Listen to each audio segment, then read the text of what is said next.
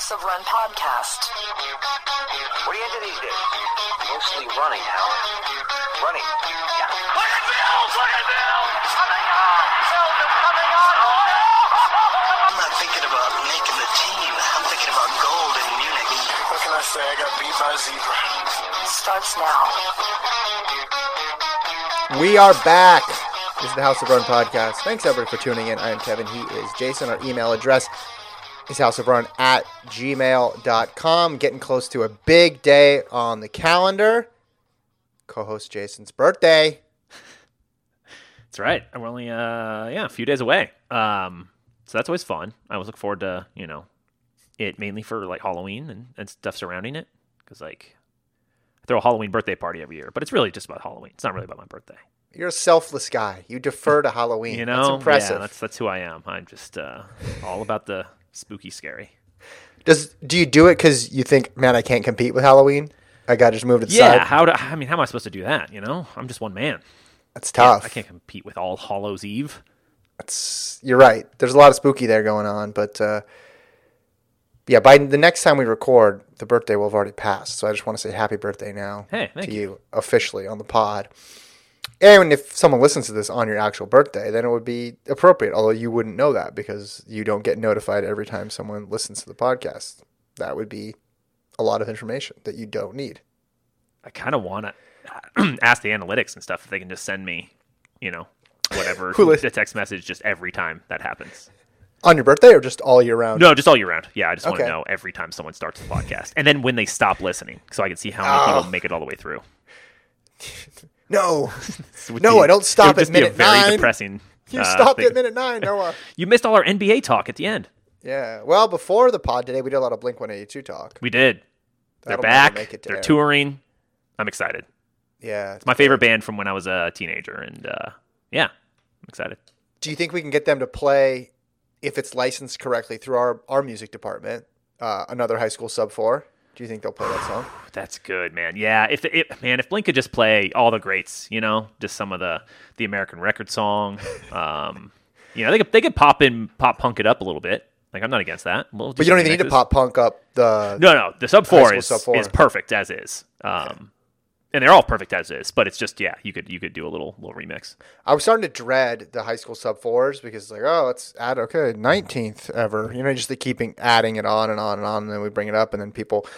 Inevitably, which I like the emails would write in, hey, what's this mean? Blah, blah. But now that we have a song, I'm looking forward to High School Boys Breaking 4 now. So we can just play it as much as possible. That's my new feeling about that barrier. When is the time, and this is obviously not important, but when is the time, what number of times Breaking Sub 4 do they stop putting that in the article even?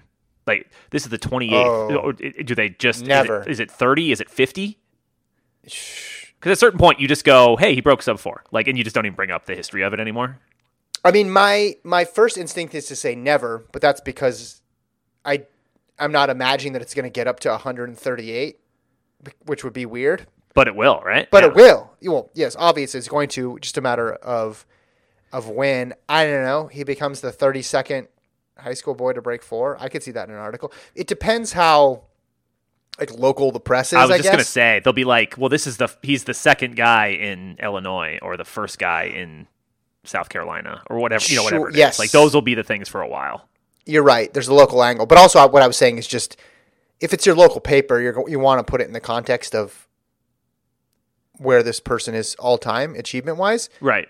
And then, but nationally, it wouldn't get really brought up. It would just be, hey, he ran 3:59.8 for the mile last year, and 3 or now it was the 8th fastest high schooler in the country this year. Yeah, exactly. I guess there is a number. I just don't know what it is. Maybe 50. Yeah, somewhere around there feels about right. But then they would shift to Illinois or the 4th freshman boy. Yeah, there we go. Yeah, especially if you do it as anyone but a senior, that'll be because it'll be, hey, you're only the 3rd or 5th or whatever it is. Yeah. But I want it to happen. I hope we get 100 in a year so that we can play the song. Yes. 100 times. I think that's where my thought process is. All right, we got a lot to talk about here. We got a bunch of emails that I want to read. So we got to run through Sydney talking about the 400. Yeah. Keir D'Amato running her 4th marathon of 2022 Love in it. New York City. Got the 2021 Boston Marathon winner provisionally suspended for doping. Not as fun. Yeah. And then you have Ayana and Dibaba making their debut in the marathon. The big 14, or what are we up to now? 9, 9. assuming Gaudet runs fast. That's true, which I am assuming, especially Yeah. when, you know. Actually, I wonder, can I name them all? Ooh, see. I So we cannot. had- I'll lose track. So we have Jip Cheer. Yep. We have the original 3. The core 3 as they're known. Mariano Rivera. No. Jip Cheer. Jip Kosgei. Yep. Then you had the new group. So London was Yahuwah. Yep. Asefa was Berlin. Mhm. Chepengedich belongs in there. Yep. So that's 6. Then Gaudet would be 7. And then I think you got to put Ayana and Dibaba in there. Just a lot. I mean, because Ayana, that's the fastest ever debut. Dibaba was super fast too. Other people have run quicker, but it's because the name recognition. Like Genzebe Dibaba. Like she's going to get mentioned before some of these other people who ran faster than her. Yeah, and if your debut is 2:18.0, you know, like that's good enough. Yeah, Like, to but be then you like, have. hey, yeah. I'm looking at the 218 list from 2022. Second in Tokyo, Bakare ran 2:17.58. Wanjiru, Rosemary Wanjiru, second in Berlin, 2:18.00. Abacheyu, 2:18.03, third in Berlin. So there's other people that could be on there. I give Dibaba's going to get mentioned more because she's run 3:50 in the 1500 and has the world record there. It's a pretty good range. That's pretty good. Yep, not bad. Thoughts on Ayana? Who are you more surprised about? This is in Amsterdam, by the way. So we have what do we got? 2:17. What was Ayana's time? I don't even know the final time. 2:17.20. Right, fastest debut ever. And then we have, she used to hold the world record in the 10. Then we got Dibaba, who's still the world record in the 5, running 2:18. 15, right? Yeah.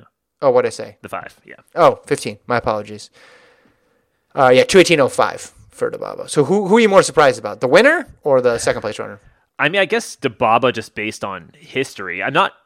The thing was, I wasn't super surprised by either, which just shows where women's marathoning is at right now, how good it is.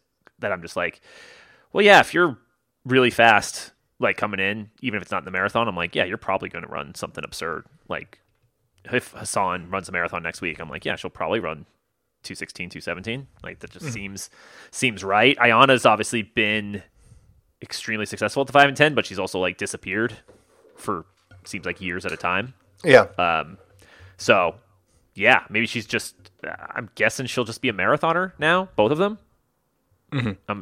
I guess because it's. I mean, it's not like it's an easy road to go to the marathon, but Dibaba, the 5 or 10 is not that much easier either. It's just so much talent overflowing. But yeah, it seems like Ayana was great at the 5 and 10. She's great at, just ran the fastest debut ever. So yeah, I just left going like, yeah, that seems about right. So we talked about why women's marathoning is so fast a little bit in a previous pod, and then now it just keeps getting with every race that we get results from. So okay, Yeah, let's add that to the all-time list. But I want to read Noah from Oregon's email on this topic. Yeah. Because it relates to what we're discussing here. You asked the question about why the marathon scene seems to be improving so much right now, and if I heard you right, I think you came away saying we really just don't know. Well, that's every topic on this show.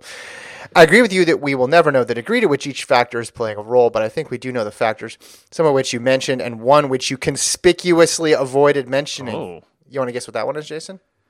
What did we conspicuously avoid mentioning? I think you can guess. I mean, we threw out the shoes. No, But I a little said- more, more scandalous in the I shoes, said Jason. nonsense. I mean, are we talking some performance enhancing? We are, but we're going to get to that. That's point number 5 in Noah's email. Let me read the first 4. Here we go. 1, the current crop of athletes better trained and drawn from a faster pool of 10K runners than ever before.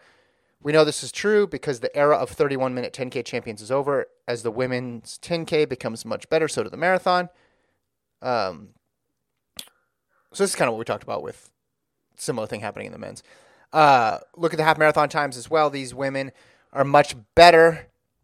Hold on. Look at So do the half marathon times as well. These women are much faster, in the key distances that lead into becoming a marathoner. What was Uta Pipik's 10K PR? She was a dominant force in the marathoning, third fastest all time, but never broke 15 in the 5 or 31 in the 10. Those days are over. 2, the psychological advantage of having other women in the world, or perhaps even one's own training group, running so fast. Seeing it done, as you said, makes it much more real for all of us and opens a lot of psychological doors that doubt in previous generations held firmly shut. Athletes have a new and better mindset when it comes to the marathon. We know this because of how they attack the first half of the race. Splits don't lie. The respect, aka fear of the distance, has diminished a lot. 3, the shoes are real. In fact, they're recently described as more than shoes, a whole structure of plates and springs that you carry around to land on, far removed from the ground. I was going to say, is that written by the shoe industry? And I guess it is because it's in quotes. If you haven't run a race of them, you can feel free to continue doubting. But for those of us who alternate our training between traditional shoes and super shoes, we know that they make a massive difference both in pace while running and in recovery time. If it took some athletes a year or 2 of training in them, fine, but delayed results doesn't mean the benefits aren't there. A couple of years of training this hard, this often should result in improved results across the board, which is what we're seeing. 4, in major marathons around the world, as well as second-tier races like Dubai, Valencia, and Amsterdam, race directors are intentionally setting up their events to be run as de facto time trials. I think this is we didn't mention this one. I think this is a big one. Yeah, agreed. I don't want to rank his points. We'll do that in a later pod. Power ranking Noah's points, but this is a good one. The requested pace set by the Rabbits is such that very few tactical marathons are left. Outside of New York and Boston, most races are run from the front as record attempts. This has, over the last few years, resulted in a lot of fast times, if not the great mano-a-mano battles we remember from the past. 5, the one factor you conveniently omitted was doping. Jason, you conveniently omitted that because you are an apologist. Okay, drugs are sadly part of our sport. Like you guys, I don't like to speculate who is doing what until we have actual confirmation from an actual doping agency. But that doesn't mean I can forget that it's out there. Just because we don't catch every doper doesn't mean people aren't doping. It's just a fact that there are more and more options for athletes to microdose multiple different products and squeeze small gains from each one. The gray area is bigger than in prior generations as well, with multiple products on the market that are technically legal but outside the Gatorade Bananas approach most non-elite runners are taking.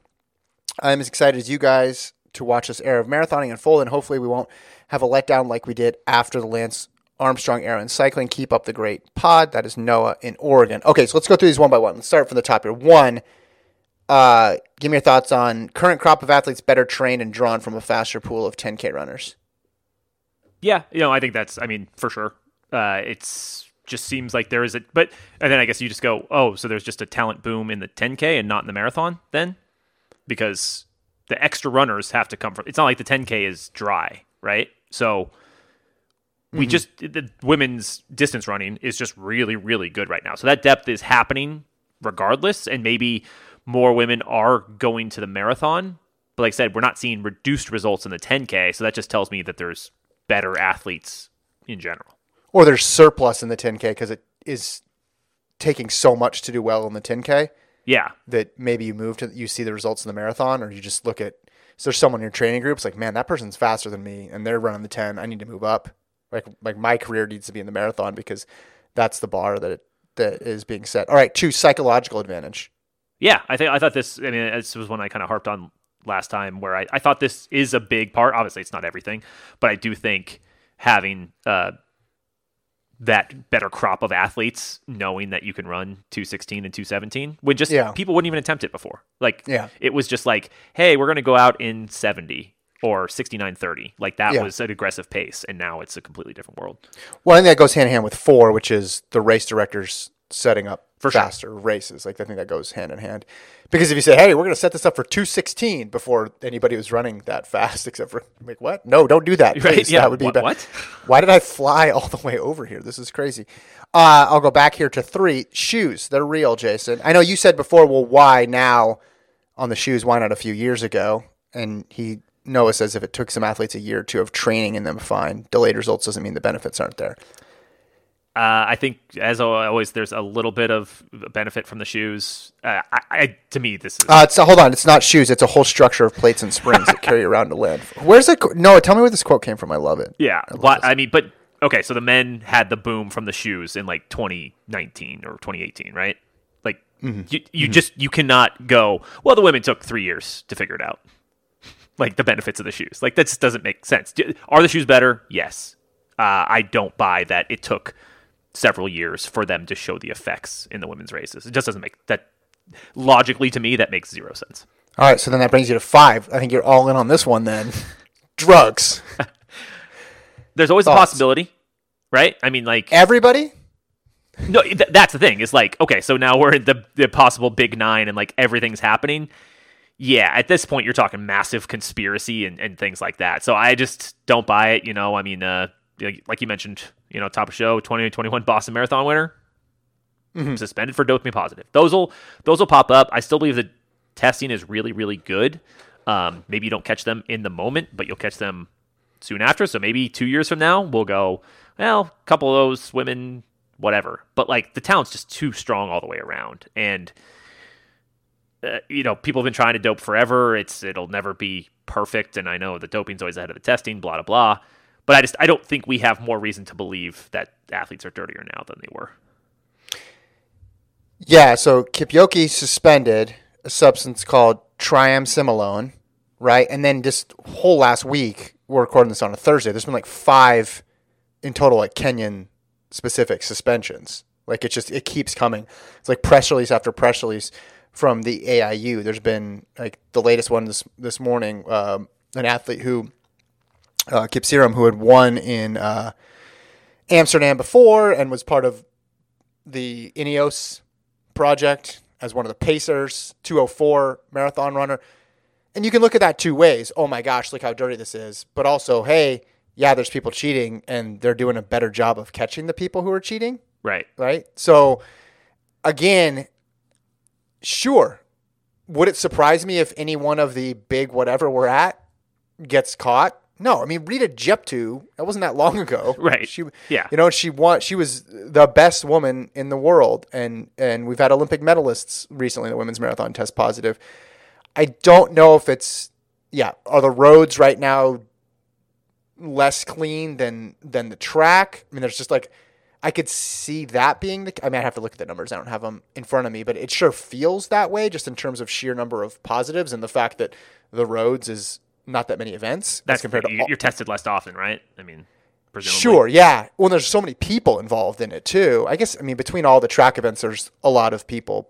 And there are some of these positives that come out and you're like, okay, that person's run fast, but I've never heard of them. Yep. I put that separate from someone like Kipchoge, who we've heard of. She won a major race.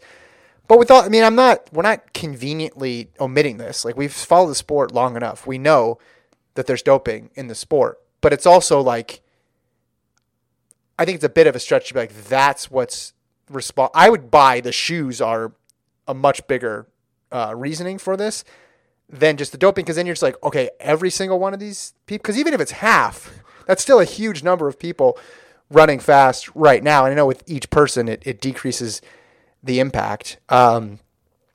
And it can be a combination, right? Maybe for some people, it's one of these reasons. And then for another group of people, it's another one. But I just think it's part of the sport. And if he goes in and talk about microdosing and stuff too, and how it's hard to catch people, but man, with whereabouts violations and people getting popped for that, I know it's not perfect, but it feels like they're trying out there. Like, they're trying to catch people. And there were previous decades where there was very little effort at all. And we're comparing eras here, right? Yeah.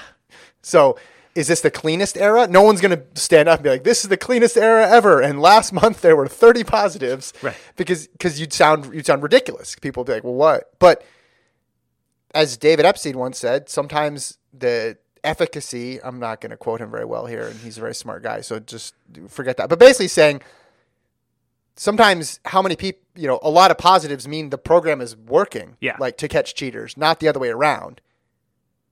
Yeah, people are going to try to cheat, like in the history of sports. Like, that's just the way it is, whether it's with performance-enhancing drugs or just any way you can do it. Big money is on the line. Pride or of trash cans. Yeah, trash cans, pride, hollowed out books, whatever it is. People are going to try to cheat, but I do think, and I'm not, going to put my head in the clouds completely, but like, I've always been like, hey, sand, head in the sand. I have my head in the clouds too. I'm kind of walking around, head in the clouds. But like, I also don't believe, that obviously just like, hey, everybody's clean all the time. Like there's no way anything's wrong. But I also like without it there, like there's no point in speculating because it's just like what? Why? So you could say, "Oh, I told you." Like that's literally the only reason to speculate a drug cheat is so you can be like, "Well, I tried to tell everybody and no one listened to me," because like we don't know. We just don't know. Like sometimes you go, "Wow, that looks really suspicious," but like weird stuff happens in sports. And if it's one or two specific instances, it's like, okay, man, this person PR'd by 8 minutes. But we're talking about this bigger trend that's sweeping the whole event at this point. And you're right. There could be some massive conspiracy and we'll all end up like we were off base. But I also assume, I mean, the reason why I didn't bring it up, if I had to write a paper for a class about it, I probably would have mentioned it, right? But like, I just assume our audience knows about PEDs. So I think that sort of just goes without saying. Like, yep, there's a good chance that people out there right now who are running fast are breaking some rules. And maybe they'll get caught, maybe they won't. But also aside from that, it reminds me of a little piece I wrote back in the day, Jason. It's about a wind gauge. I recall. 10:49, FloJo's time. And a lot of people's comments were like talking about how they suspected she was using drugs. And my thing, and I even included this in the piece just because I knew that was going to be the argument. My counter-argument was, okay, but if she was using drugs, right, was she just using them for this one race, right? And was everybody in the field also only using them for this one race, which produced this outlier time? Right. Because you can say, okay, yes, yeah, everybody was doing it. But then why was it all happening? Why was the benefit from that cheating only taking place in this one race in this one time? And that's where we get into the wind gauge and all this other stuff that was happening and all the other stuff that was making that race like historically fast, right? So it's like you can try to isolate certain instances and certain variables, but it doesn't mean that we're ignorant about it happening, just as I'm not ignorant about stuff like that happening in the 80s. I'm not ignorant about it happening now. I just think that would be an incomplete answer. Yeah, no, I think that's fair. And it's like I said, it's one of those things where I do feel like, yeah, I'm not going to say this is the cleanest era ever, but I think they're trying to get a find shirt. Cheaters better Like than a shirt. they ever have, Cleanest right? era Like ever. cleanest era ever.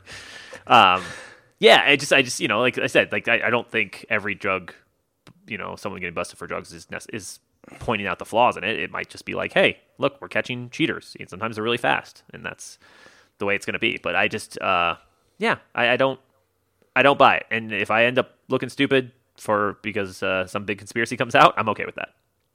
Yeah, you're on record as saying that. Yep, I'd rather look stupid later. I'm gonna believe performances in the moment, like because the alternative is just going, oh, you guys are cheering. Well, I don't know.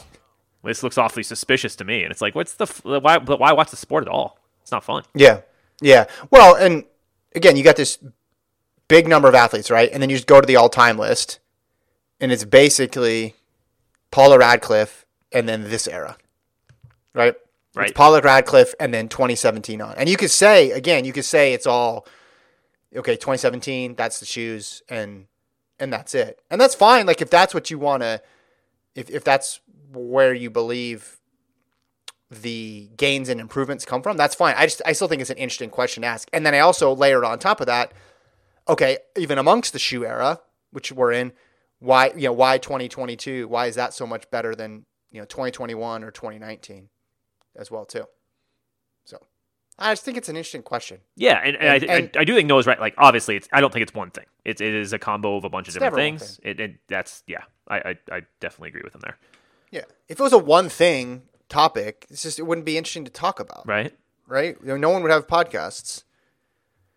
We'd all have. It's like there was those like weird suits in swimming there for a while, right? Like where it was just like, hey, we have to outlaw these because literally it's everyone's skating way faster. And you're like, okay, well, that's pretty easy to pin down. But yeah, well, imagine the podcast back then. It's like topic of the podcast: what causes these drop in swimming times? And it's like, welcome to House of Swim. I'm Kevin. He's Jason. Jason, what's causing these fast times in swimming? Yeah.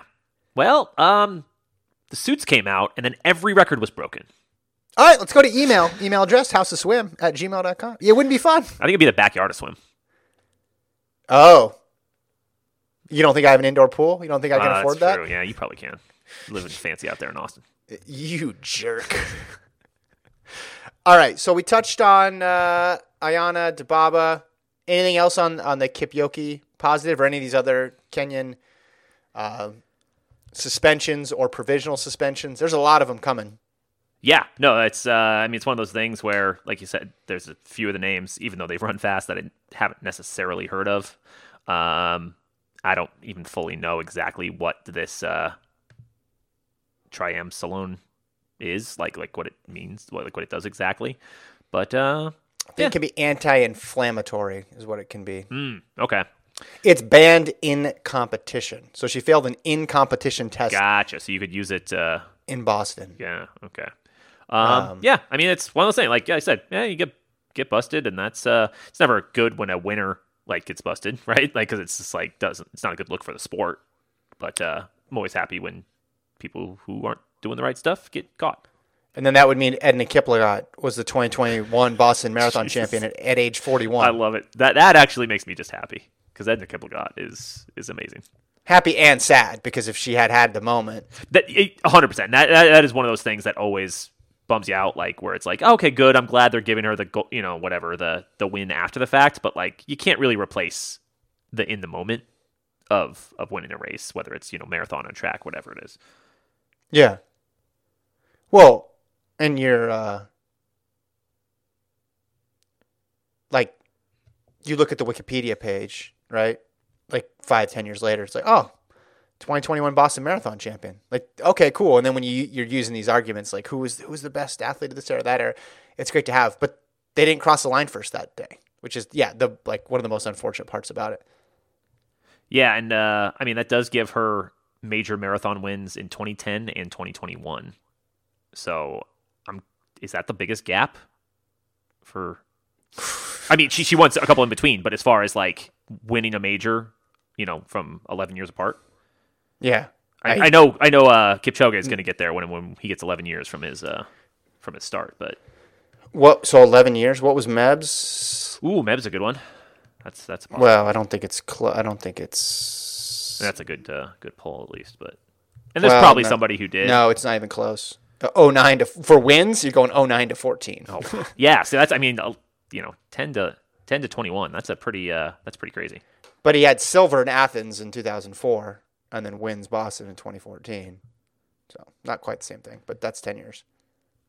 If you know someone who won marathon, and there's probably someone from like 1962 who, won at 19 and then won at 48. And it's like, okay, yeah. Well, they didn't have majors back then. Yeah. So, like, in this, in the last, 20 odd years, like, I'd be curious if anybody else is close. I'm on Meb's Wikipedia page here. It says Keflezighi uses 9-day training cycles instead of traditional training weeks. I heard of 10. I didn't know. Huh. That's awesome.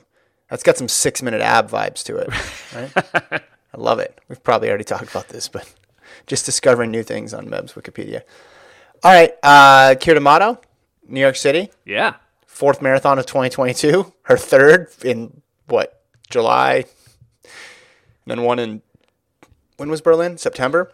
Yeah. Yeah, the thing is that they're getting closer and closer together as they go. Is the thing? It's the first one was in January, right? Yeah, American record. So she goes January 16th, July 18th. So you're talking a good 6-month break there. Yeah. Okay, that's good. July 18th to September 25th. Like, okay, now you're just talking 9 weeks, and now you're going September 25th to November. What is it? Early November, I think, right? Yeah. So you're talking 6 weeks.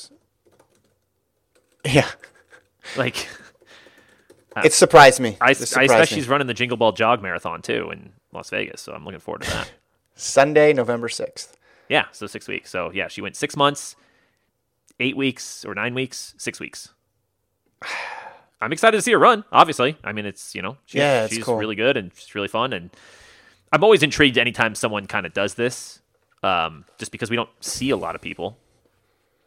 I just want marathoners to kind of get on the same page. Like, Yuki can keep doing his Yuki things. Yeah, but Yuki is the best, and that's why we love him. But I want everybody to agree on 3. Can we agree on 3 a year? Yeah, and maybe this, I think a lot of people probably would do 3, and sometimes Olympic years you see it a lot more often, obviously. But if the schedule was set up that way, I mean, right now it's mainly set up for spring, fall, and if there was more, kind of whatever January, May, October, or something, or whatever it is, I think you'd see a lot more people doing it. Yeah. Okay, let's talk Sydney.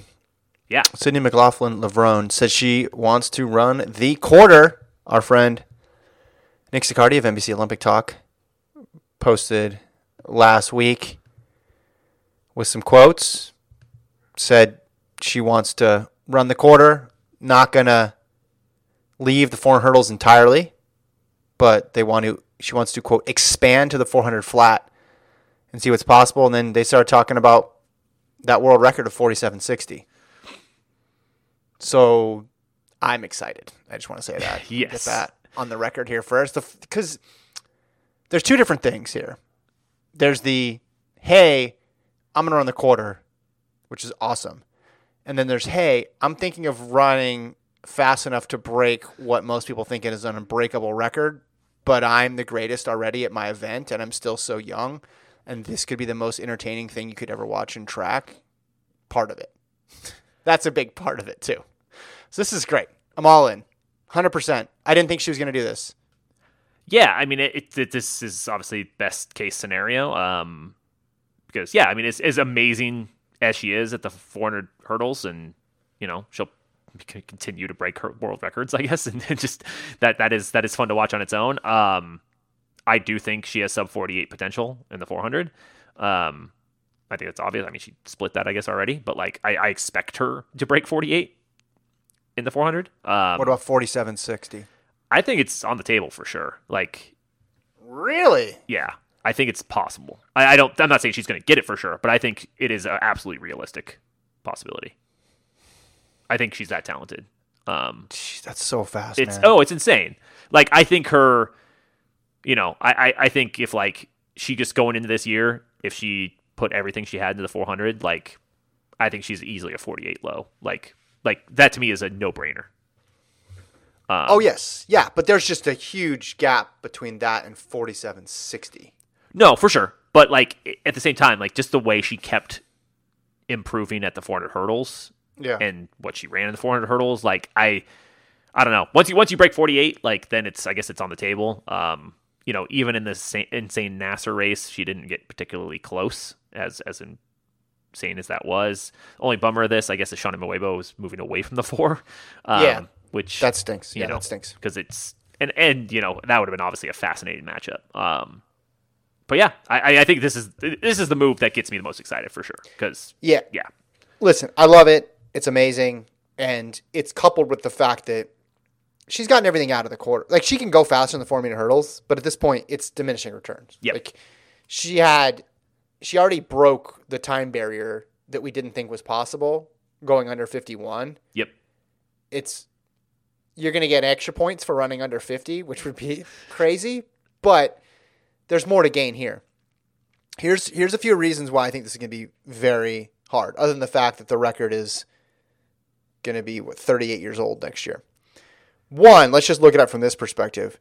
Nasser, okay, throw her out because she got suspended if you want to. Let's just think of Shawnee Miller-Weibo. Right. 48.36. And then she ran a 48.37. So I think that gives us a pretty good idea of what Miller-Weibo, what her true capability was. Yeah. Those are both in championship races. One of them, she had competition in Doha when she actually lost. One of them, she won. So to do this, Sydney would need to run so much faster. What is that? Almost 0.8 of a second faster than Miller-Weibo did. Now, it's not impossible to run faster than Miller-Weibo when she runs that fast because Nasser did it. Yeah. Again, she got suspended for doping, so read into that what you will.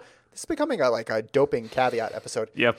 But again, even Nasser, that's more than a half a second behind. Yeah. That's one. No, it's huge. The second way I think of this as being really, really tough, she split 47.9 this year. Yeah. On the in the relay, which is great.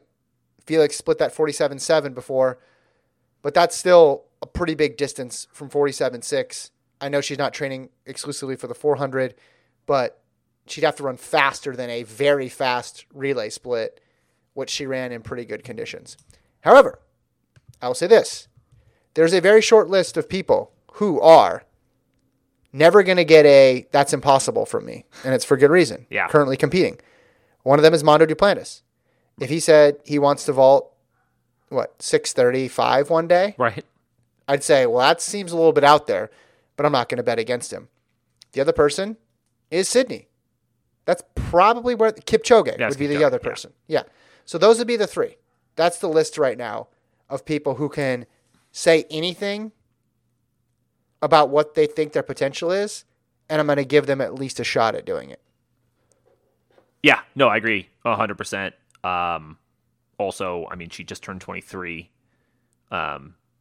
She's, should be right in her prime right now. Like, I mean, obviously, based on what she just did in the 400 hurdles. So, like I said, I hope she does, basically fully focus on the 400, and I think she could break 48. Obviously, 47.6 is, that's still a ways out there. So I think it's less likely than it is likely, but I don't think it's impossible. And I've basically thought it was impossible for every other 400 meter runner ever. So it's just the fact that she could is exciting, and she's used to running alone. It would be awesome if Shawnee Miller-Weber was there to push her. Yeah. But she's used to kind of being out there by herself. You also have a situation where, like, she's got these major championships coming up too, and she's got to figure out what she wants to do there. Olympics in 24, she doesn't need to double up on any one day. But in 2023, there is that one day where it's the first round of one and the semis of the other. I've already forgotten because it doesn't matter. How do you think her statements here, how do you think it'll impact what she decides to do in championship season? Yeah, I mean, she's so good in both, and I mean, even with that double up, like, she could jog and qualify forward for both.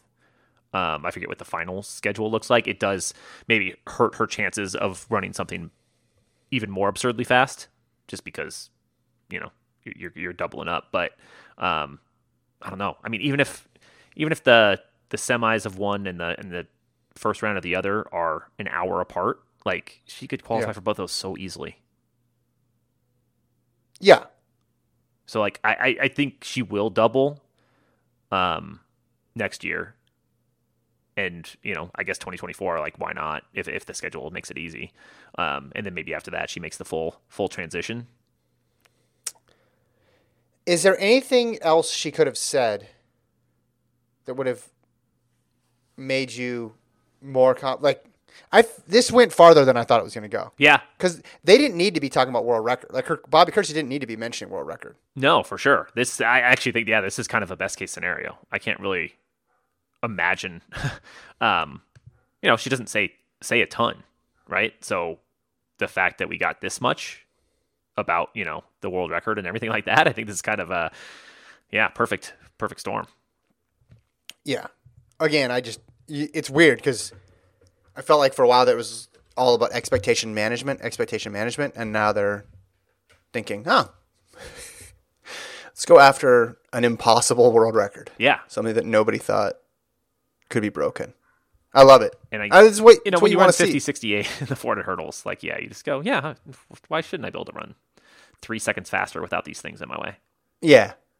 Maybe that's it. Maybe it's just the feeling of we literally have accomplished everything we set out to do. And what else? I mean, can she do at this point, right? I mean, she's nearing, she might. Well, you said one more gold in the 400 hurdles is what you said. To be I mean, she's already the best ever, but to, like, have the undisputed resume. But I do think she'll do both. She's going to double at least one of those years. Yeah, 100%. And then maybe she takes 2 years off to play for the Birmingham Barons, and then comes back wearing a different number, because that's where she's at this point. Yeah. All right, let's go to email. houseofrun@gmail.com is the email address. Here we go. Let's should we go? Noah, same Noah. Yeah. says, was one of you in Portland this week? If so, how was the running? I don't think he knows that you don't run anymore. Yeah, I used to. My knees and it's as much as I miss it, and I try to do it on occasion, but I can't do it with any consistency, and my knees just get really bad. I didn't even tell you, we did not go to Portland. My wife was very sick the morning we were leaving, and we could not go, so we had to cancel last second. Wow, that really got depressing.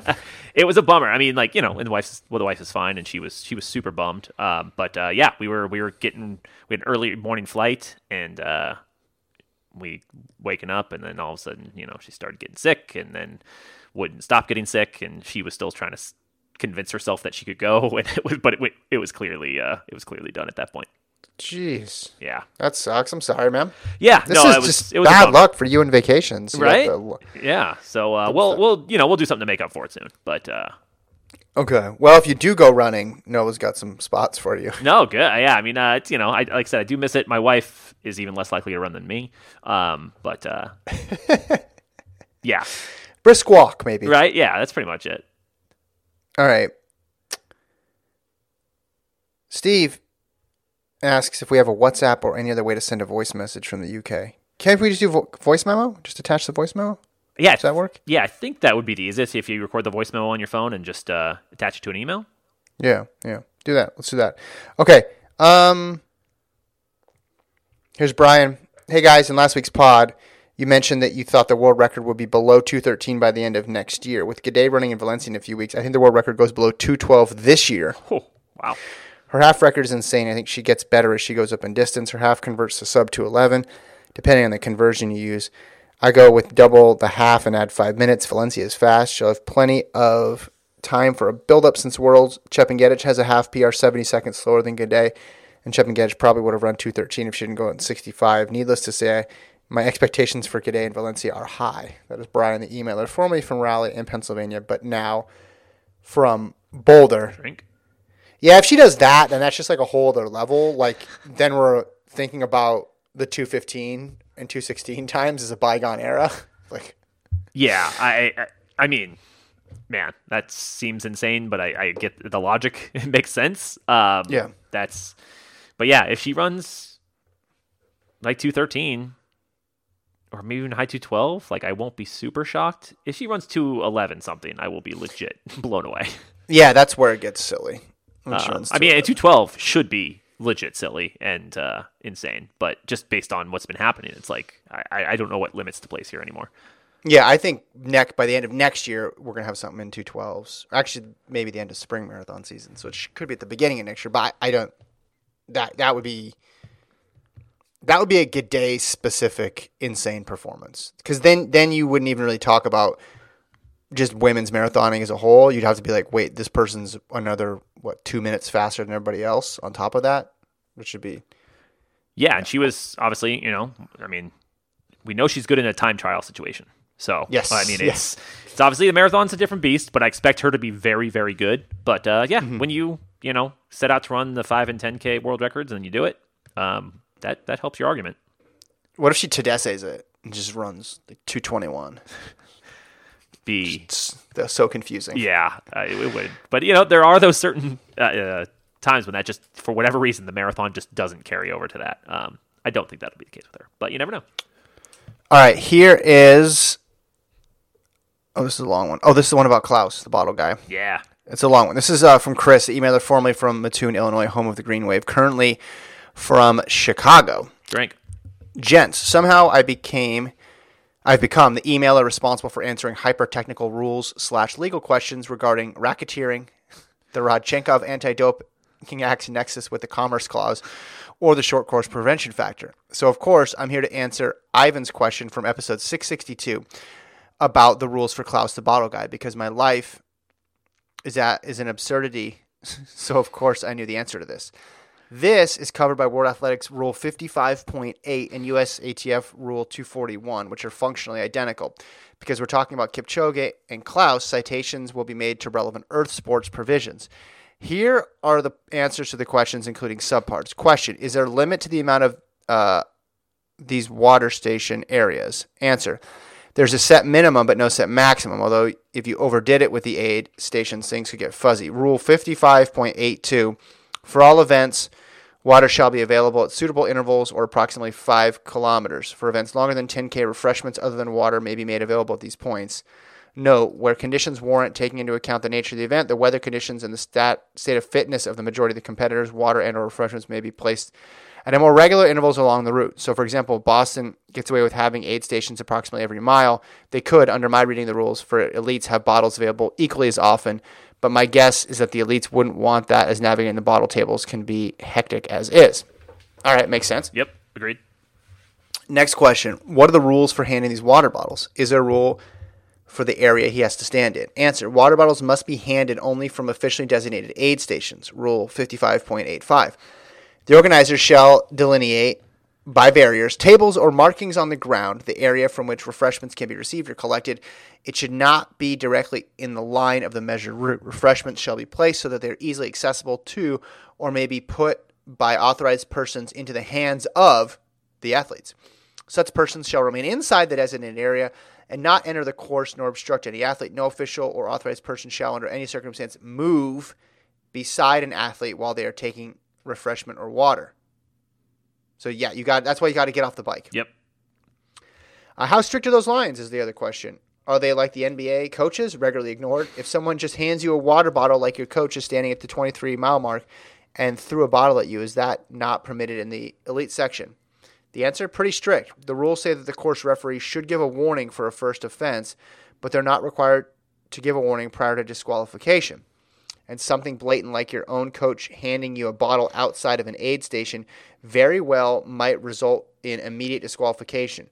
Rule 55.5.8, an athlete who receives or collects refreshment or water from a place other than the official stations except where provided for medical reasons from or under the direction of race officials or takes the refreshment of another athlete should, that's a funny sidebar there, for a first such offense be warned by the referee, normally by showing a yellow card. For a second offense, the referee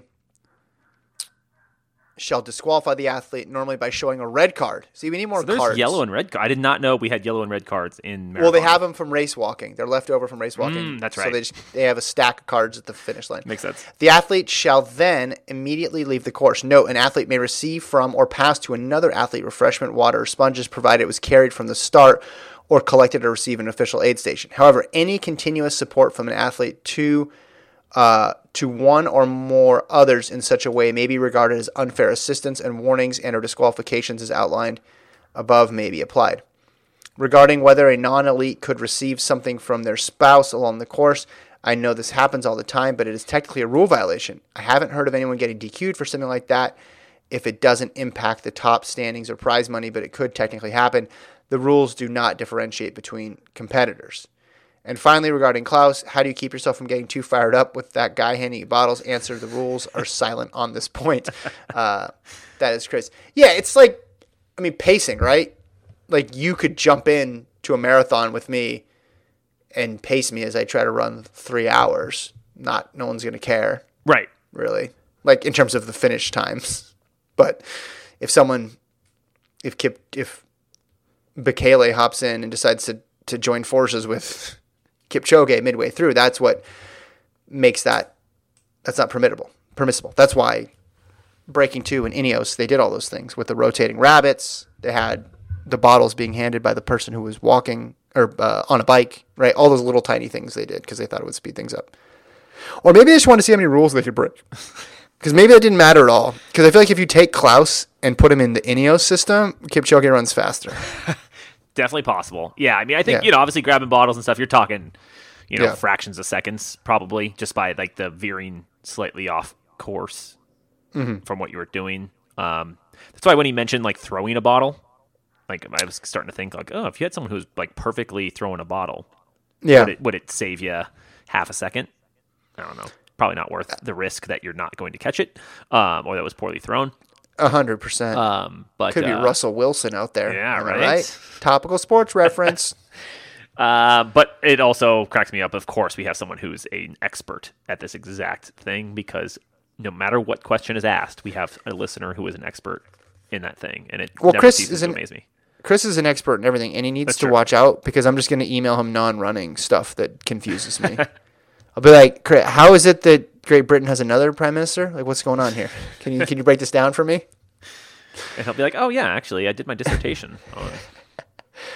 I'm a big fan of the Parliament over there. Okay, we got a couple here from Marshall, and then we're going to end with some more GOAT talk. Yeah. Okay, Marshall, first pitch follow-up. Remember, he threw the first pitch Yeah. at the Cardinals game. Just want to answer some of your questions about my first pitch. Unfortunately, I am not yet a big shot local celebrity, nor have I accomplished anything of merit, given back to the community, or served in the armed forces. Instead, I won a local grocery chain contest through the store's mobile app that I randomly entered. I'm assuming I'm the only person who uses the app, which means that I should win the outdoor pizza oven they are raffling off in October. So he got to throw out the first pitch for a Cardinals game through a contest. I love this so much.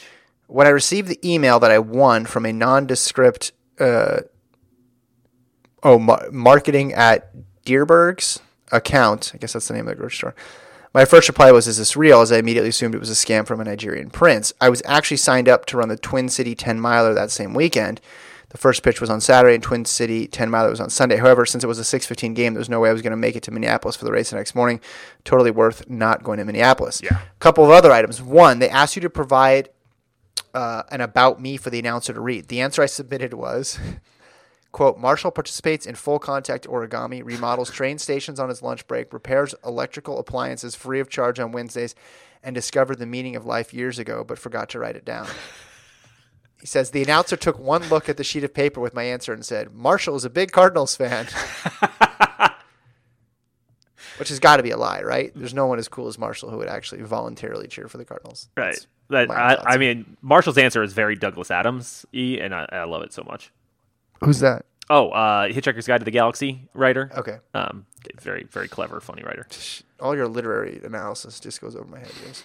2.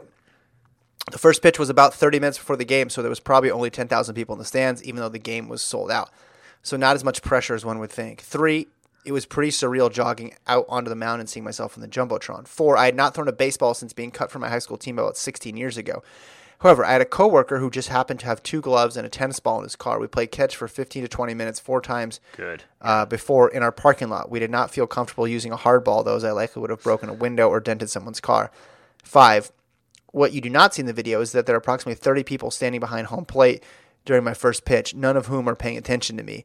As a result, when the ball left my hand, I thought for sure I was going to hit someone. Fortunately, I'm not that strong and came up just short of hitting anyone. 6, my friends and I joked afterward that it would have been hilarious or terrible if the relief pitcher serving as my catcher would have torn his Achilles or broke his ankle while jumping to try and catch my overthrow. All the best. That is Marshall from St. Louis, formerly of Iowa. Drink. Okay, so I thought even more about this. You know how I always said I'm like irrationally confident about how good I would be at this? Yeah. I'm even more confident because the only 10,000 people in the stands thing, I think, helps. And That's a lot of also, people, though. but if you fail, there's no way you're going to fail as bad as some celebrities who have failed. 100%. This, right? Overall, no one cares, right? Like, unless you, like, injure somebody or yourself, maybe. You'd have to make a throw worse than 50 Cent. Yeah. Right? Or whoever it is out there. You can look at the whole compilation. Cincinnati Mayor. He was way up there, too. I haven't even seen that one. I'm going to have to Google that one. Yeah. But, like, you'd have to be so bad for a person not of prominence to go viral because of how bad their throw is. So I would have no pressure. And you know what I would do? I'd walk up to the catching before, and I'm like, I'm throwing a splitter. Be ready. I'm calling my pitch. I love the confidence. I would, I would love to see it. I know, I wonder, how much of this confidence comes from the last couple years with your son playing a lot of baseball? Before that, you probably hadn't thrown a baseball much in decades, right? Correct. Like, as I said last time, hold on, I'm watching the Cincinnati Mayor right here. All right. Oh, my gosh. It just went left. He held. I think he just holds on to it way too long. Is that what happens? I just sent it to you. But like it just goes. Like I've never thrown a ball like that. No. Ever. Like some of these misses are so bad, I couldn't even try to throw it that poorly. Like there's no way I could move my hand. Like I could throw it short, I could throw it high, I could throw it right, I could throw it left. Like all those things are perfectly in play. But like throwing it at that angle is just seems impossible. Yeah, so some of the confidence comes from that because I pitch to him sometimes. Right. And that's a little more nerve-wracking because I don't want to hit him, or I'll pitch to his friends sometimes, and I don't want to hit them. And I think just going out there, I know it's a farther distance. Not saying I'd be great at it. I'm just saying usually I have an irrational lack of confidence about things I do, and this would be the one exception of something I think I could nail. I like it. No, it's good. I But think I'd do okay. Like I would. you got to throw it hard. That's the key. thing, but not too. Also, you can't. You gotta go it's for a it. fine line because it's Not like- you don't want to. You don't want to do like the really soft toss. But also, if you really try to whip it, that's where you might just spike it 3 feet in front of you, or sail it into the backstop. Because here's the problem, right? Like you're already a little nervous, so you're going to be juiced up Yeah, a bit for sure. to throw it. But like, don't do a whole windup and stuff. It's like you never practice with a windup, but just do like a regular hard throw as if you were throwing to, like you were in a game, right? And you're trying to throw it out. Like, don't try to massage it in there. It's just not going to work. Yeah. I think that would be my strategy. Also, he should have practiced with a real ball. The weight And he difference is very. Yeah. And the appropriate distance, and I think he could have got it. Now, the video he got, I think, makes it worth it. Oh, I think that's 100%. way funnier and way more interesting than if he threw just a slightly outside pitch. Yeah, you so either it's want what worth you it. did, or you want to throw like a bullet strike, like it's the perfect down the middle. Yeah. Like, hey, check this out. How many feet is it? 60 feet 6 inches. 60 feet 6 inches. So it's what is that in yards? How many meters is that? 20 and feet- change. Let me see. 60 feet 6 inches 2 meters. I'm a big meters. We're gonna go here. 18 meters. That's not that far.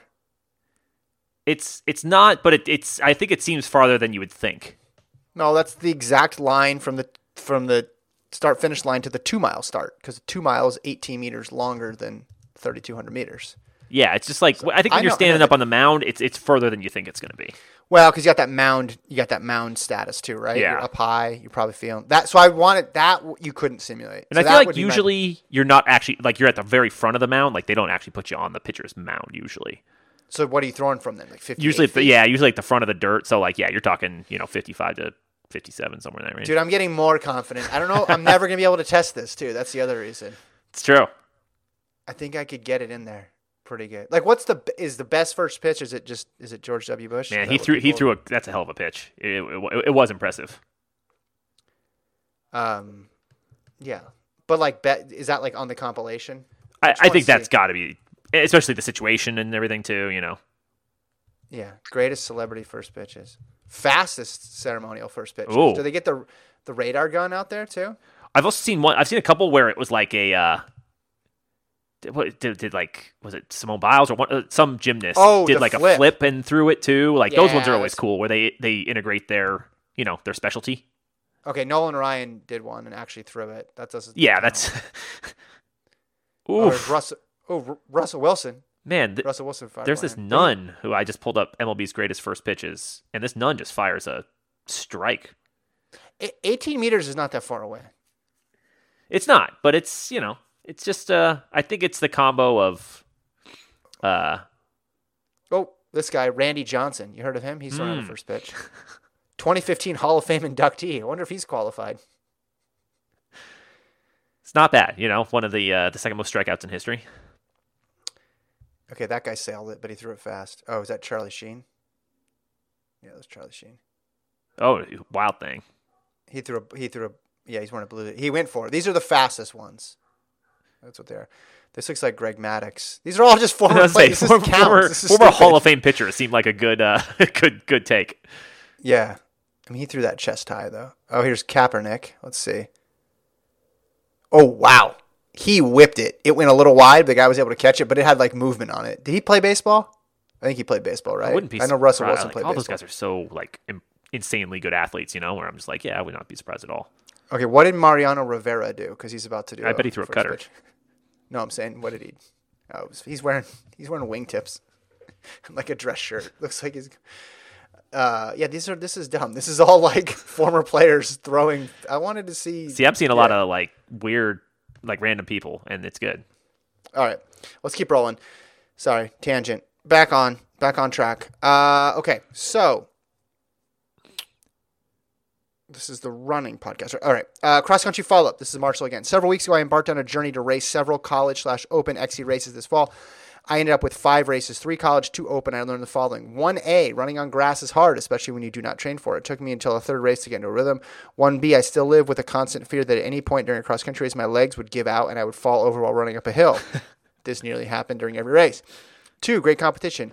In most 5K, 10K road races, I usually find myself running by myself or with 1 or 2 other people if I'm lucky for most of the race. Case in point, I ran a flat, fast road 5K last week and basically won the race in the first 400 meters. In each college cross-country meet, I was able to roll with the pack for most of the race.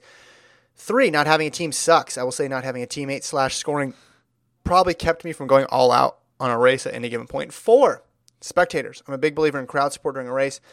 Out of the hundreds of races I've done on the roads, only Boston, Chicago, and Bix 7 have a constant flow of spectators cheering you on. Meanwhile, multiple loop cross-country races allow for spectators to cheer you at multiple points. It's great. My new plan for the foreseeable future is to run an outdoor track and fall cross-country season for the foreseeable future. I'm decent enough that I can compete with NAIA and D3 runners, not the top of the top, and it's way more fun than running solo on the roads. Finally, what is more stressful, being the number 1 runner on your cross-country team or the 5, 6, or 7 runner? All the best, Marshall from St. Louis, formerly of Iowa. Okay, that last question, if I had to power rank them, 7 is the least stressful. Yep. 6 is the second least. 6, and then for me, now I have very limited experience in that number 1 spot, but I would just say number 1. Yeah, 1's got to be the answer, right?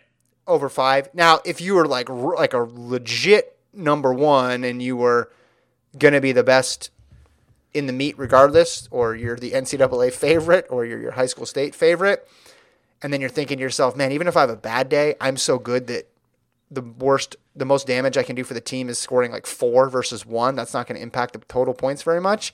Then I could see it. Or if you're the 5th guy and your 6 runner is basically non-existent, there's like a several minute gap. Then there could be a little pressure on the 5. Exactly. But in my small experience being number 1, it was like, yeah, you could get this, or you could be 3 minutes slower because you just decide to shit the bed today. So for me, it's 1. Yeah, I think it's 1. I mean, our senior year, we kind of had me, you, and Casey work the kind of co-ones. Rotated, yeah. Yeah, so like it just kind of depended on the day. But yeah, like that was the big part of it. Yeah, 5. I think if you have a 6 runner who's pretty close, there's not a ton of pressure there. But like I said, only if you're pretty much only running 5 or the gap between 5 and 6 is big, then and your team's good, like right, like you got a chance to actually win or finish on the podium or something. Yeah, exactly. And you never know. The thing is too, if you're 5, you don't really know what's going on. You could be in a very important spot right now, or you could be wholly irrelevant. Yeah, you don't know. Whereas with number 1, you just you have a better idea, I guess, of how things are going. Although whenever I was running, I was really bad. If I thought too much about what was going on around me. I know, it's weird. I overthought something. I can't believe it. Crazy. Okay, so and I think it's awesome that he's doing this and going back to college. I love it so much. Like, it's so good. He's Zac Efroning it out there, and I love it. Your friend should make you a movie poster, Marshall, about how you're going back in time. Yeah, keep it up. Let me know how track season or goes. Rodney Dangerfield back to school style, I know there's a bunch of movies. Have him do the triple Indy. Yeah. All right. We got one here from Brendan from Long Island. This is blasphemous subject line. Ooh, I already feel like I know the tone of this. Can we end the distance goat versus road goat versus 5K, 10K goat debate and just give the crown to... Who's he going to say? I'm guessing he's going to say Bekele because of the across. Geb. Oh, okay. I love it. Okay. Is his 6 global outdoor track golds and 9 medals fewer than Bekele's 8 gold and 10 total? Yes. However, Bekele ran each 5 and 10K record once, whereas Hailey G ran the 5K record 4 times and thrice broke the 10K world record. Ooh, interesting. When it comes to major marathon victories, Kipchoge far outpaces Geb's 4 wins. However, 2 world records run to date, so he broke the world record twice. Let's do the math. Across 5K, 10K, outdoor track, and marathon, we have Hailey G, 9 world records, 6 global gold, 4 major victories, equals 19 GOAT points. Kipchoge, 2 world records, 3 global golds, 10 majors, equals 15 GOAT points. Kenny B, 2 world records, 9 global gold, 2 majors, equals 11 GOAT points. Oh, man. Mo Farah, 0 world records, all due respect to the hour record, plus 10 global gold and 1 major, equals 11 GOAT points. To Kevin's point on the last pod, Bekele is certainly closer to fair than he is to being the GOAT. Yet so is Kipchoge. Wow. I love it. Apologies for the soapbox speech, but I've long felt Geb's constant breaking of his own world record gets massively overlooked and fans of running forget how good he was. Plus, now that the commute back to the office is a thing again, I have a half hour on the train to kill and type out an email. That is Brendan from Long Island. Well, Brendan, sir, this is amazing. I like that you invented a statistic and then used it to further your point. It's great. That's tremendous. Yeah, great job. Great job. I'm in. GOAT points. Interesting, though. So, I mean, by this argument, Geb's there, but, like, Kipchoge, win a few more, maybe set a world record one more time. Catching up on GOAT I points. say he could. I mean, I would put the over on him winning 3 or more majors / Olympic golds and everything like that, right? So Geb, what was the? See, I gotta look this up. Let's see, can you Google 10,000 meter world record progression? I should know this, but I don't. Here we go. Found it. Okay, so Geb took it from 2652 down to 2643. Wow. But then it got taken from him. Yeah. And then he got it at 1238, and he took it back and put it at 1231. Then it got taken from him again. This is cool. I didn't remember this.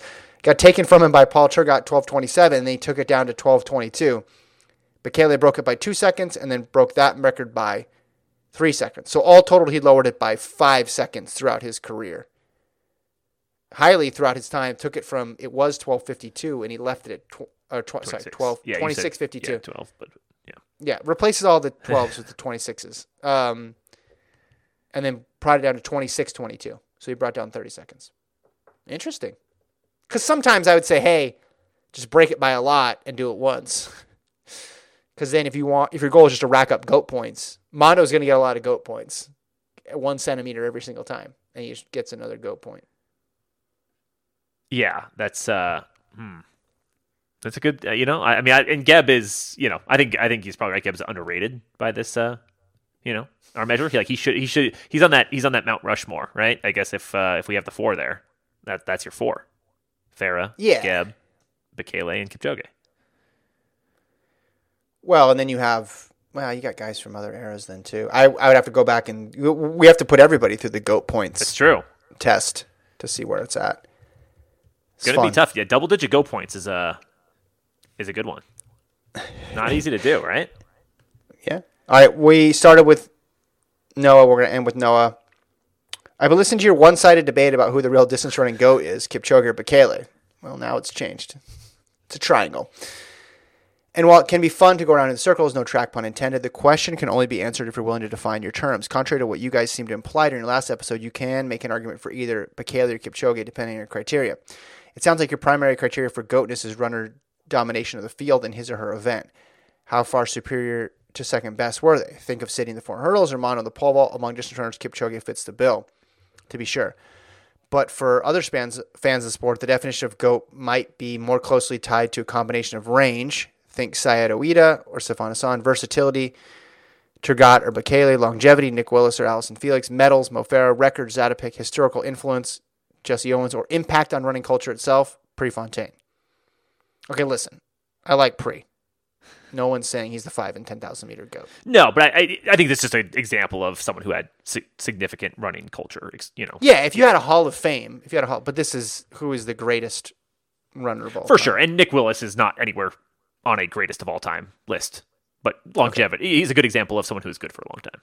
If you want all those things, none of these answers is strictly right or wrong, since it is each fan's prerogative to decide what we value most. A person's choice of GOAT tells me a little bit about what they value. For you guys, for example, World Cross doesn't seem to count for much, so you toss it out. Fair enough. But for the runner who grew up with a life of cross country in the fall, 5,000 meter racing in the spring, and transition to marathons after college, all 3 of these should be weighted more equally. Which led me to another possible solution. Just hold a hypothetical head-to-head competition between Bekele and Kipchoge in the following events: 5,000, 10,000, World Cross, and Marathon. Those 4 events do, after all, define distance running, right? If they ran those events every year for 20 years, who would have the most wins. I think it has to be Bekele. Yes, Kipchoge would keep it close, but distance running isn't just marathon running. And because of recency bias, we forget how absurd Bekele's dominance was. Cross, track, medals, records, a legit 201 marathon. Bekele was otherworldly when he was at his prime. For all the kids out there, you have to trust us. Bekele did to his events what I saw Kipchoge doing to the marathon today. I saw him run 26:25 in person, and it was absolutely as impressive as any major marathon win. But an entirely different way to have this conversation is to break it down by era. For each era, we have a dominant distance runner. Pavlo Nurmi, Emil Zatopek, Lasse Viren, Sead Oida, Haile Gebrselassie, Bekele, and Kipchoge. Each of these guys in this order had their moment as GOAT. And isn't it actually better to embrace them all in a pantheon of greatness? No, the best way to do it is to argue about it on a podcast. That's no. In Oregon, P.S. Last week you asked, who has ever dominated something crazy like the 800 and 5,000? The answer, of course, is the OG GOAT, Sead Oida. He had Olympic gold in the 5,000 before he ran 143 in the 800. He ran sub 13 in the 5,000. In the 80s, a world record, and was the first person to break 7:30 in the 3,000. He also notched a 27:27 in the 10,000 at a time when the world record was 27:22 as an 8 to 1,500 specialist. And then he sends along a photo where he was at the pre-classic when Bekele ran 26:25. He's in the picture too. Yeah, he's in the background. Nice. Yeah, he's on the rail. I think, but when you go through that, laundry list, like, you could see why I'm so high on Kipchoge. Right? Like, the range is there. Yeah, it's not Sead Oida 800 to 5, right? I mean, he ran a fast 10,000 too. But he was a 5,000 gold medalist. Right. He was a 5,000 gold medalist. And then you go to, what's the next category? Versatility. Here? Which is similar to range. Yeah, I mean, that's like a code word of put cross country in there. And I get cross country was important to him. It's important to me too as an athlete, but it's a pro sport. It was second fiddle, right? So yeah, it's kind of like playing half marathon majors, like the well, world. And it's like how much does that? Okay, that's great, but like how much do the athletes care about it? Versatility or longevity, he's got that. Yeah, medals, he's got his. I mean, he's getting as many as he can. I guess you could throw major wins in there too. It's the same thing. Records, yes. Historical influence, yes. And impact on running culture, yeah. I guess, yeah. The hypothetical meet them at their prime, 5, 10, world cross and marathon. Yeah, I would agree with that. Yeah, Bekele would win that. I mean, yeah. But I think it's sort of arbitrary to put cross in there and not put a half marathon. Yeah, that's the thing. And it's, I guess you could say neither of them competed in the half marathon much, but Kipchoge didn't really compete in cross much either. I mean, and overall, yeah, he's absolutely right. Like, the era of GOATs is a much more logical way to do it, because it's just, if guys aren't directly competing against each other, like, comparing Kareem Abdul-Jabbar to LeBron James, it's like, all right, like, it's fine. You could talk yourself into whatever you want, and it's like, it's totally. And I don't think you're wrong either way. So I mean, I think he's absolutely right. I think it's just kind of fun to argue about stuff. But I agree with him overall. It's like, what's the point of comparing? Then you get comparing across events and stuff too, and it's an impossible thing. But here's the thing, though. Were they in the same era? Kind of, but because that's where it gets difficult. Yeah. Like, they were in the same era, but it overlapped at a lot of key points. Rarely actually directly competing. Like, exactly, but they're only 4 years apart. So you can make a list, but it's not saying Geb and Kipchoge were in different eras is obviously the case. Yeah. But I think it becomes difficult when you have people basically overlapping, and then you're saying, all right, well, this guy was better in the 5 and the 10, this guy was better in the marathon. Which I'm not disputing that Bekele was better in the 5 and the 10. For sure. Kipchoge is better than no one would make that argument. I don't know, a lot of Noah talk. I like it. It's interesting. It is. I mean, it's a fun conversation, and that's why I enjoy it. And all these guys are incredible. So that is the thing, whether you throw in Gebrselassie and all those other guys too. It's just like, yeah, these guys are insane. Like, so first, hold on. What was Bekele's first? Let's see. First medal for Bekele. was 03? 03. Is that right? Yep. Same as Kipchoge. So isn't it hard to say they're different eras then? It's not. Yeah, like, they're like 3.5 years apart. Yeah, it's same era. But yeah, I'm but sorry. they both started in 03, and they, one won the 5, one won the 10. We think they're different eras because Kipchoge's prime is still going. That's why we think they're different eras. That's the insane thing, and that's not like, and still Bekele's like still had an insanely long career. Yeah, Which is, like, it's just like Kipchoge's breaking all the... Kipchoge's still going. That's the crazy thing. And I know you say Bekele's still going, but not really. well, it's also because Kipchoge's, like, the part when Bekele was thriving was when Kipchoge was pretty low key, right? So Kipchoge wins that gold, but then until he moves to the marathon, he's not getting headlines, right? Yeah. Like, what's he doing in? I gotta scroll way back here. 04, right? What's he doing in 05? Like, he's making teams, he's getting medals, but the reason he moved to the marathon, right? He misses the team in 2012 for Kenya on the track. Yeah. He gets 7th in their trials, and then moves up. So there was. I get from that perspective that the eras are different, but then if you look at the age and then you look at when they won their first global gold medals, it's like these guys should be in the same era. It's just Bekele had 03 to 2012, and then Kipchoge has the upper hand from 2012 on. Well, So, really... Maybe they are just different. Maybe, like, Well, and really, Bekele, I mean, it's really 03 to 09, right? I mean... yes, you're right. I mean, you're right. yeah, he's not doing anything. He never medaled after that. So, yeah, he goes 03 to 09. And it's, it's, yeah, I said, it's no matter what, it's imperfect. Kipchoge won 4 medals on the track, which is, a gold, 2 silvers, and a bronze. Like, it's a good track career. It's obviously not anything close to Bekele's track career.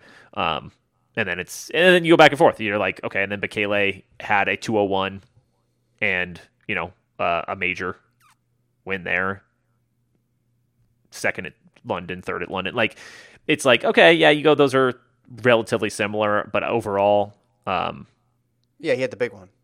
yeah. He had the big, yeah. So it's good. But like, I just, the one I keep going back to is like, so call Bekele's marathoning and Kipchoge's track career a wash, right? Mm-hmm. Which, fine. Like, they're close enough to me where I'm like, okay, cool.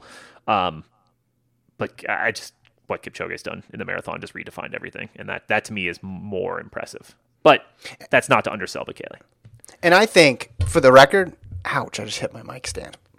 For the record, that hurt. I think these should be 2 different conversations. I think the marathon is way different than the 5 and the 10. Yeah, I said that at the beginning. Yeah, I I mean, keep they trying are. to get this Obviously, point you get across. people who do both because it's a progression thing. But Yeah. yeah, they are. They are completely different. It's like you could say, like, hey, the 8 and 15 guys, and then compared to the 5 and 10, it's like, well, there's some people who go from the 15 to the 5 and 10, but they're Right. different things. They're Yeah, not. but- Yeah. But you like to have arguments. All right. Thanks, Noah. Appreciate it. Thanks, Marshall. Thanks, everybody else who wrote in. The email address, houseofrun@gmail.com. Jason and I will be back next week. Jason will officially be a year older, 39. wiser, 39. It's close. still older than Kipchoge. So keep on. I keep waiting for him to pass me like he passes everybody else. We'll talk to you guys next week. Jess Guinness. Bulls are 1-0.